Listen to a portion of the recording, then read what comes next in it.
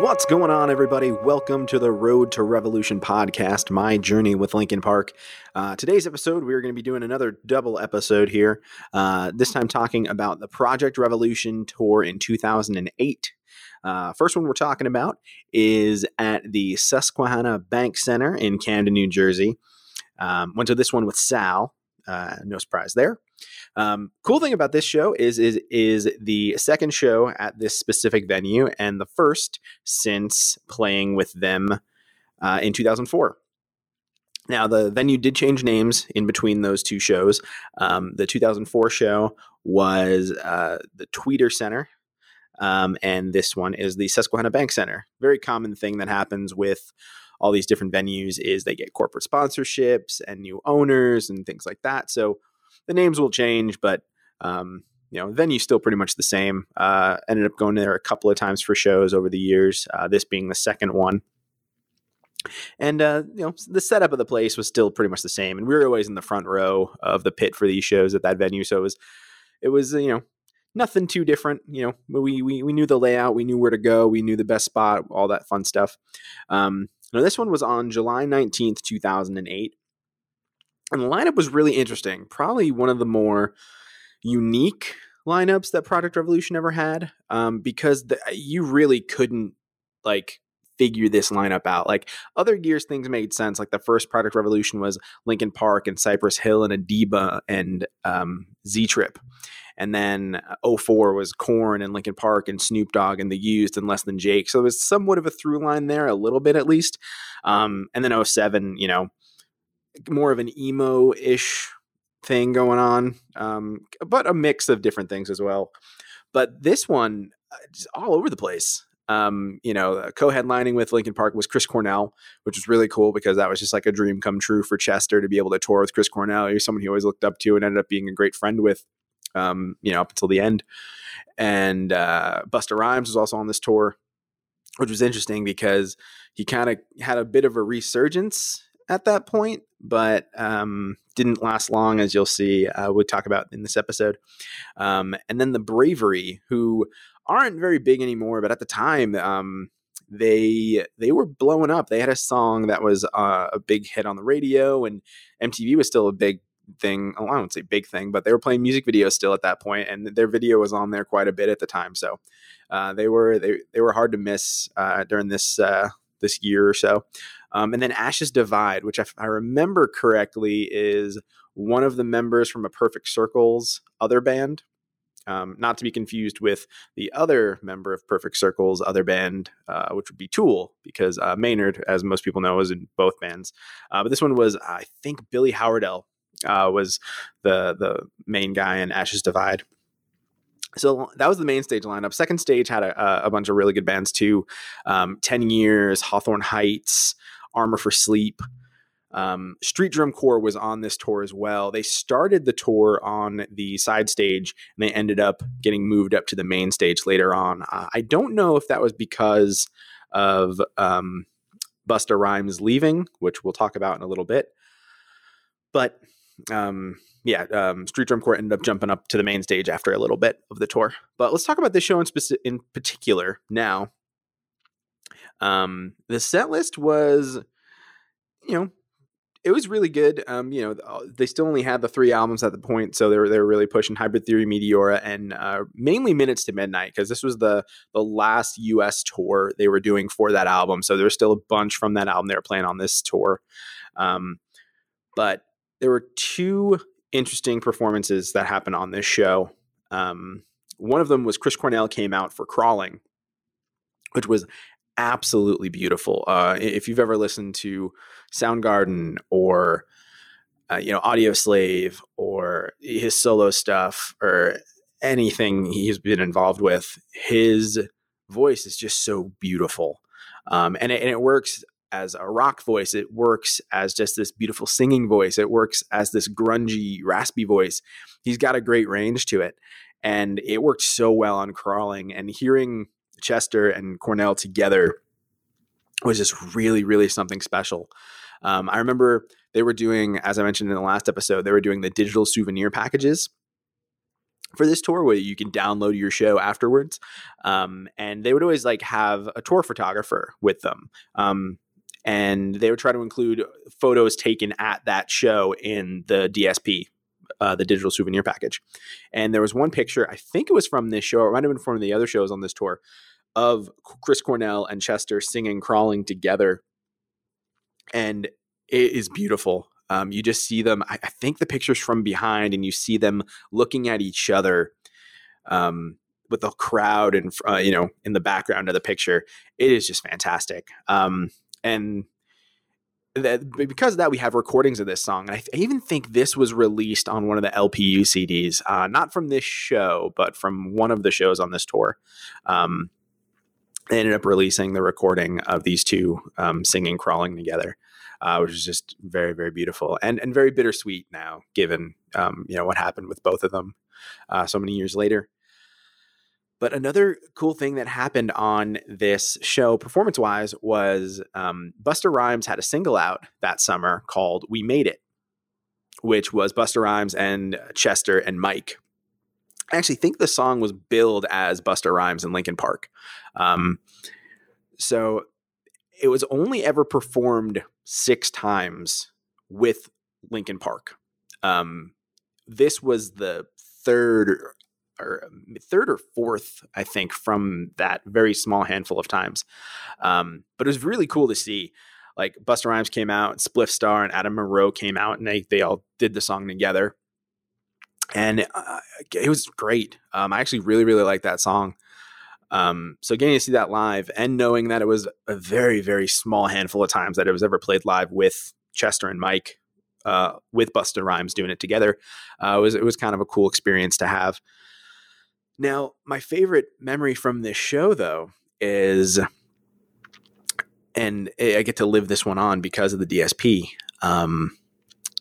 right before Breaking the Habit, at the tail end of Pushing Me Away, Chester starts talking about, hey, we got some diehard Linkin Park fans in the house. And right as Breaking the Habit starts, you hear him say, I forget exactly what he says, but because of the DSP, we actually have the audio of it. So instead of me, trying to relay it from memory, I'm just going to play the clip of him, of what he said. So here it is. Here's Chester talking in between Pushing Me Away and Breaking the Habit at the Camden show in 2008. I see some fucking passionate people out here in the crowd tonight. What's up? Fucking some of the most hardcore Linkin Park fans in the world are right here, my boys. All right. I know it's a very small thing, it's not like he called us out by name or he said this whole big speech or thing, but this small piece of audio means so much to me, because even though he was on stage and we were in the crowd and it was part of the bigger show and it was a few seconds, this was such a nice interaction to me, because it just meant that and we knew he remembered us. We knew he knew us. He would always come down and say hi and give us a hug and things like that. But this, I don't know, this one just stuck with me. And it just, it still means the world to me. And what I like even more is, at the 2004 show, I played with them and I have the recording, the video of that, which means everything. Like, I love having that, but being able to have that and this recording here where Chester just, says, "There's my boys." I don't know. I this venue always has a special place for me with Linkin Park. So I don't know. I just wanted to share that. I really like that story. And it's a nice thing that, Style and I get to have. Chester looks down, he sees us, he decides, he didn't have to do that. He didn't have to say anything. He could have just looked at us, pointed at us, or winked or waved or whatever, but he wanted to say something, which, means the world to me and Sal. So, all right. Just wanted to tell that little story. But notes about the set list otherwise, Street Drum Corps actually came out and helped with the intro going into No More Sorrow, which was their opener on this show. They were still doing the different set lists each night. not a different one every single night, but they had like a handful of sets that they would cycle through. So if you were going to multiple shows in a row or multiple shows on the tour, the odds of seeing the same show weren't exactly high because, you know, it was, I don't know if it was random or if they had a certain pattern, but they'd be able to change it up. And it, like I said in previous episodes, it helps them because they're not playing the same thing every night. They're not getting tired of it. And then it helps the fans if they're going to multiple shows, especially when you get into those clusters of like the Northeast, where, you know, if you're in New York City, you can be in Connecticut in 2 hours. You can be in Boston in 4 hours, Philadelphia in 2 hours. If the show does New Jersey as well, like they can do, an hour away from you as well. So you get a good run of shows for an easy, not lot of travel. So it's nice that they switch these up, and I'm sure the bigger benefit is them not playing the same set every night and hating it by the end of the tour. But it's a nice bonus for the fans who go to multiple shows. So speaking of multiple shows, let's move on to the other show that I went to on this tour. Now, an interesting note about this tour was Sal and I had tickets for the very next day in Connecticut, in Hartford. But we were just wiped after this show. I don't know what it was, but between the drive there and the drive back, and then we were all over the place in terms of like where we lived. We didn't live near each other exactly in New York. Sal was probably about 45-ish minutes away from my house in New York. So it was never, it wasn't an easy, I drive home and then we're home. It's, I drive back and then I'm either driving, Sal's driving to his house and I'm getting in my car from his house and driving home, or I'm driving him to his house, dropping him off, and then I'm driving home. So it just, you get exhausted doing this. And I was like, you know what, we have this first show in Camden and then Hartford. And then we had another show in Jones Beach on Tuesday. I think it was. And I knew if I did all three, I would be wrecked, especially because I had vacation coming up the day after the Jones Beach show. So we ended up bailing on the Hartford show, which I always regret. You hate regretting Linkin Park, regretting missing a show, because, especially now that, we don't have Chester anymore. It's,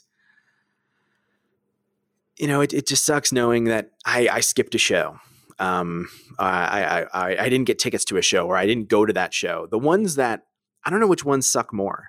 The ones where you had the tickets and you just didn't go for whatever reason, whether it was you were sick, there was an emergency, you were too tired, something came up, whatever it is.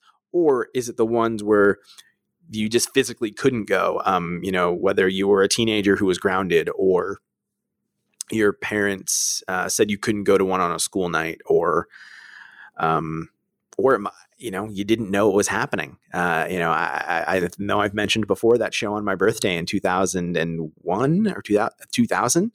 I didn't know that show happened until way after. And that kills me because they played at such a small venue. And I would have loved to have been at that tiny, tiny venue in New Jersey, seeing my favorite band on my birthday. But, these things are what they are. So maybe it's the ones you don't know about that hurt more. But that's also out of your control. So maybe it's the ones that you choose not to go to that are a bit rougher. I don't know. I'm rambling. But yes, we didn't go to Hartford. But that's okay because we had a couple of days to relax. I ended up going to my dad's in New Jersey after the Camden show. I dropped Sal off. And once we decided not to go to Hartford, I drove to my dad's house in Jersey, which was not very far from Sal. And I just relaxed there for a couple of days with him. And then we went to the show in New York in Jones Beach, which is what we're going to talk about right now. Same lineup, Cornell, Busta Rhymes, The Bravery, Ashes Divide. This one was at the Jones Beach Theater in Wantagh, New York. This one would mark my fourth show at this venue throughout my, we'll call it Linkin Park career. It's not a career. I was not being paid for any of this. My Linkin Park journey. This was my fourth show at Jones Beach. Again, went to the show with Sal. This one was on July 22nd, 2008. Set list notes for this one. We made it again. This was the second to last time it was ever played. The last time would be the very next night at Homedale in New Jersey, before Busta dropped off the tour. Now, at the time, all we knew was at first, hey, I think we had heard during the New York show or something that Busta was going to leave the tour. We didn't know anything. It was a rumor, and that's all we knew. And then on the day of the 23rd show, which I did not go to, and I'll talk about why shortly, we had heard that he wasn't performing. Salad told me that he was at the show and they were told Busta Rhymes will not be performing today. So the main stage will just be Chris Cornell, The Bravery, and Ashes Divide with Linkin Park headlining. But Busta did come out still, even though he didn't do his own set, he still did come out and do We Made It at the Homedale show, which would mark the last time it was performed on this tour. And it would mark the last time that it was played with Linkin Park and Busta Rhymes together. I'm sure Busta has played it himself at shows over the years. I don't know if Linkin Park's ever played it on their own. That is something I probably should look into, but I don't know that offhand. But other set list notes, they closed with One Step Closer again.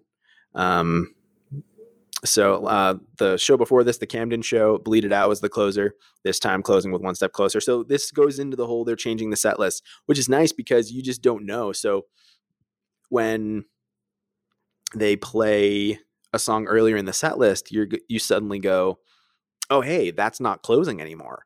Like in Camden, One Step Closer was the second to last song in the main set, whereas in Jones Beach, Bleed It Out was the closer of the main set. Faint, which closed in the main set in Camden, was the second song in Jones Beach. So, these shuffled around playlists or set lists were really nice because you really started throwing curveballs and it wasn't seeing the same show anymore.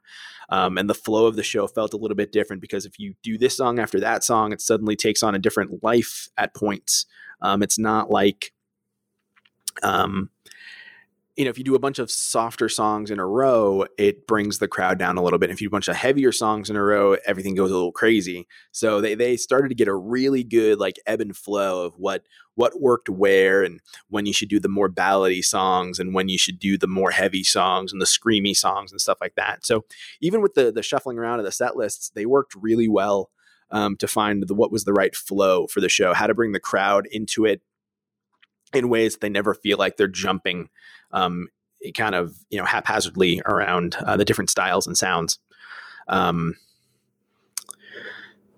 One personal note about the Jones Beach show was, I believe a week or so, or maybe in the days before, I don't remember the exact timeline of things. I had a family member pass away. And right around that same time, I had gotten a new phone, and they don't have anything to do with each other except that I always correlate one with the other. I remember getting the new phone and then going to the wake, and getting text messages and calls from people. And for some reason, I just this was pre-iPhone for me. So the iPhone had existed a little bit at this point. The original iPhone was out for about a year or so, give or take. But I just gotten my first BlackBerry, which I was very excited about. I'd had PDAs before. I had the Microsoft, not the Microsoft, the Motorola Q, which I thought was a great phone. It ran Windows. That's where the Microsoft comes in. It ran Windows Mobile or mobile Windows. I don't know if it wasn't Windows Mobile. It was actually a smaller pocket version of the Windows OS. So it was pretty much like a mini functioning computer. And the Motorola Q had, a full QWERTY keyboard, and it was great. It had mini, was it mini SD or mic? I think it was mini SD or micro, whatever. I think it was mini, but it was great. I loved this phone, but eventually it started crapping out. And I think I actually got it wet. So my new goal was, I was like, let me make the jump. I've heard a lot of great things about BlackBerry. Let me try it. So I bought the BlackBerry, and I only had it for a couple of days. And at the Jones Beach show, it started to crap out. It would lock up, and the day after the Jones Beach show, I was leaving for vacation to go to the San Diego Comic-Con, which was my first ever trip to San Diego, my first ever trip to California, and my first ever trip to the San Diego Comic-Con, which I was so incredibly excited about. Which, cool little way to intersect these things. Years later, in 2014, and in an episode we'll talk about a bit later on, I went to a Linkin Park show at San Diego Comic-Con. So we'll talk about that one in a few episodes. But nice little way to tie these together. But at the Jones Beach show, my phone just started crapping out and I couldn't get it to work. And then I got it to work at home right before we left for the vacation. And I was like, okay, great. This is awesome. And then we got out to San Diego, and then within maybe a few hours of being there, my phone just was like, done. It's not going to work anymore. It gave up. And so for my entire first visit to San Diego and my first visit to San Diego Comic-Con, I had no phone. I had no camera because the only camera I thought I was going to have was on the phone. So I didn't bring my own pocket camera. So I didn't take any of my own pictures when we were out there. Luckily, my best friend Stolas went on this trip with me along with our friend Alex. And he took a ton of pictures. So we had tons, but this phone drove me so mad throughout this trip. Eventually I threw it across the hotel room because it just wouldn't do anything. And the phone didn't break. Not that it would have mattered. The phone was dead at this point, but the back of the phone, this is when you could take the back of your phone off and swap the battery out and this, put the SIM card in and things like that. The back of the phone flew off the phone itself and then like a rocket shot underneath the fridge in the hotel. And the fridge was like bolted to the counter. So it was a smaller motel right by the Mexico border. We were staying a little bit further south of San Diego. And I guess things were a bit more tight there for security reasons. And this fridge was just locked in place. Couldn't move it, couldn't budge it. So that, I like to think that 12 years later, this BlackBerry Curve phone backing still lives under that small refrigerator at this hotel in San Ysidro, California. But all that started because I bought this phone a week before the show, and the phone just started crapping out at the Linkin Park show. So I hope you enjoyed that side tangent of my phone journeys regarding Linkin Park shows, which they're not really tied, but they're personally tied in my memory. So I had to tell that story. So I mentioned earlier the show the next day was in Holmdel, New Jersey. This was one of the first ever shows, local shows. I mentioned we didn't go to the Hartford show because we were just too tired. For me up there, local shows were New York City, Brooklyn, Long Island, the immediate New Jersey area. So like East Rutherford, Giant Stadium, the Izod Center, the Holmdel PNC Bank Arts Center. Pretty much anything past there was a bit more of a, not a challenge because, some were still pretty easy to get to, but anything more than an hour-ish and change were a bit more of a hike. So anytime there's a show within those local areas that I was just talking about, I made every effort to never miss any of them. And this one would mark the first one that I missed at these areas since I was in control of that. Like, I don't count the ones in high school where I wasn't allowed to go, or I was,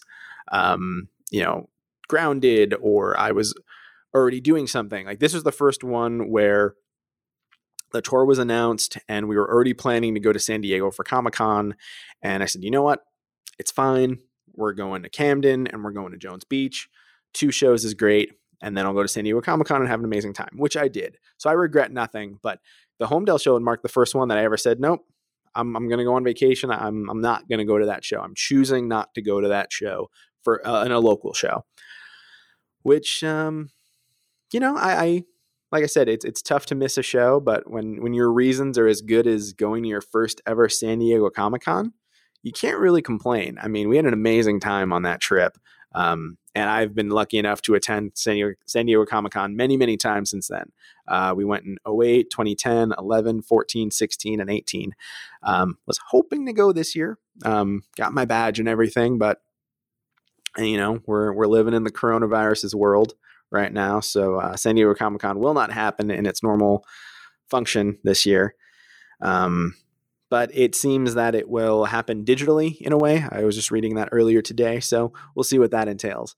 But before this podcast turns into me talking about San Diego Comic-Con forever, which I can definitely do, I'm going to wrap this week's episode up.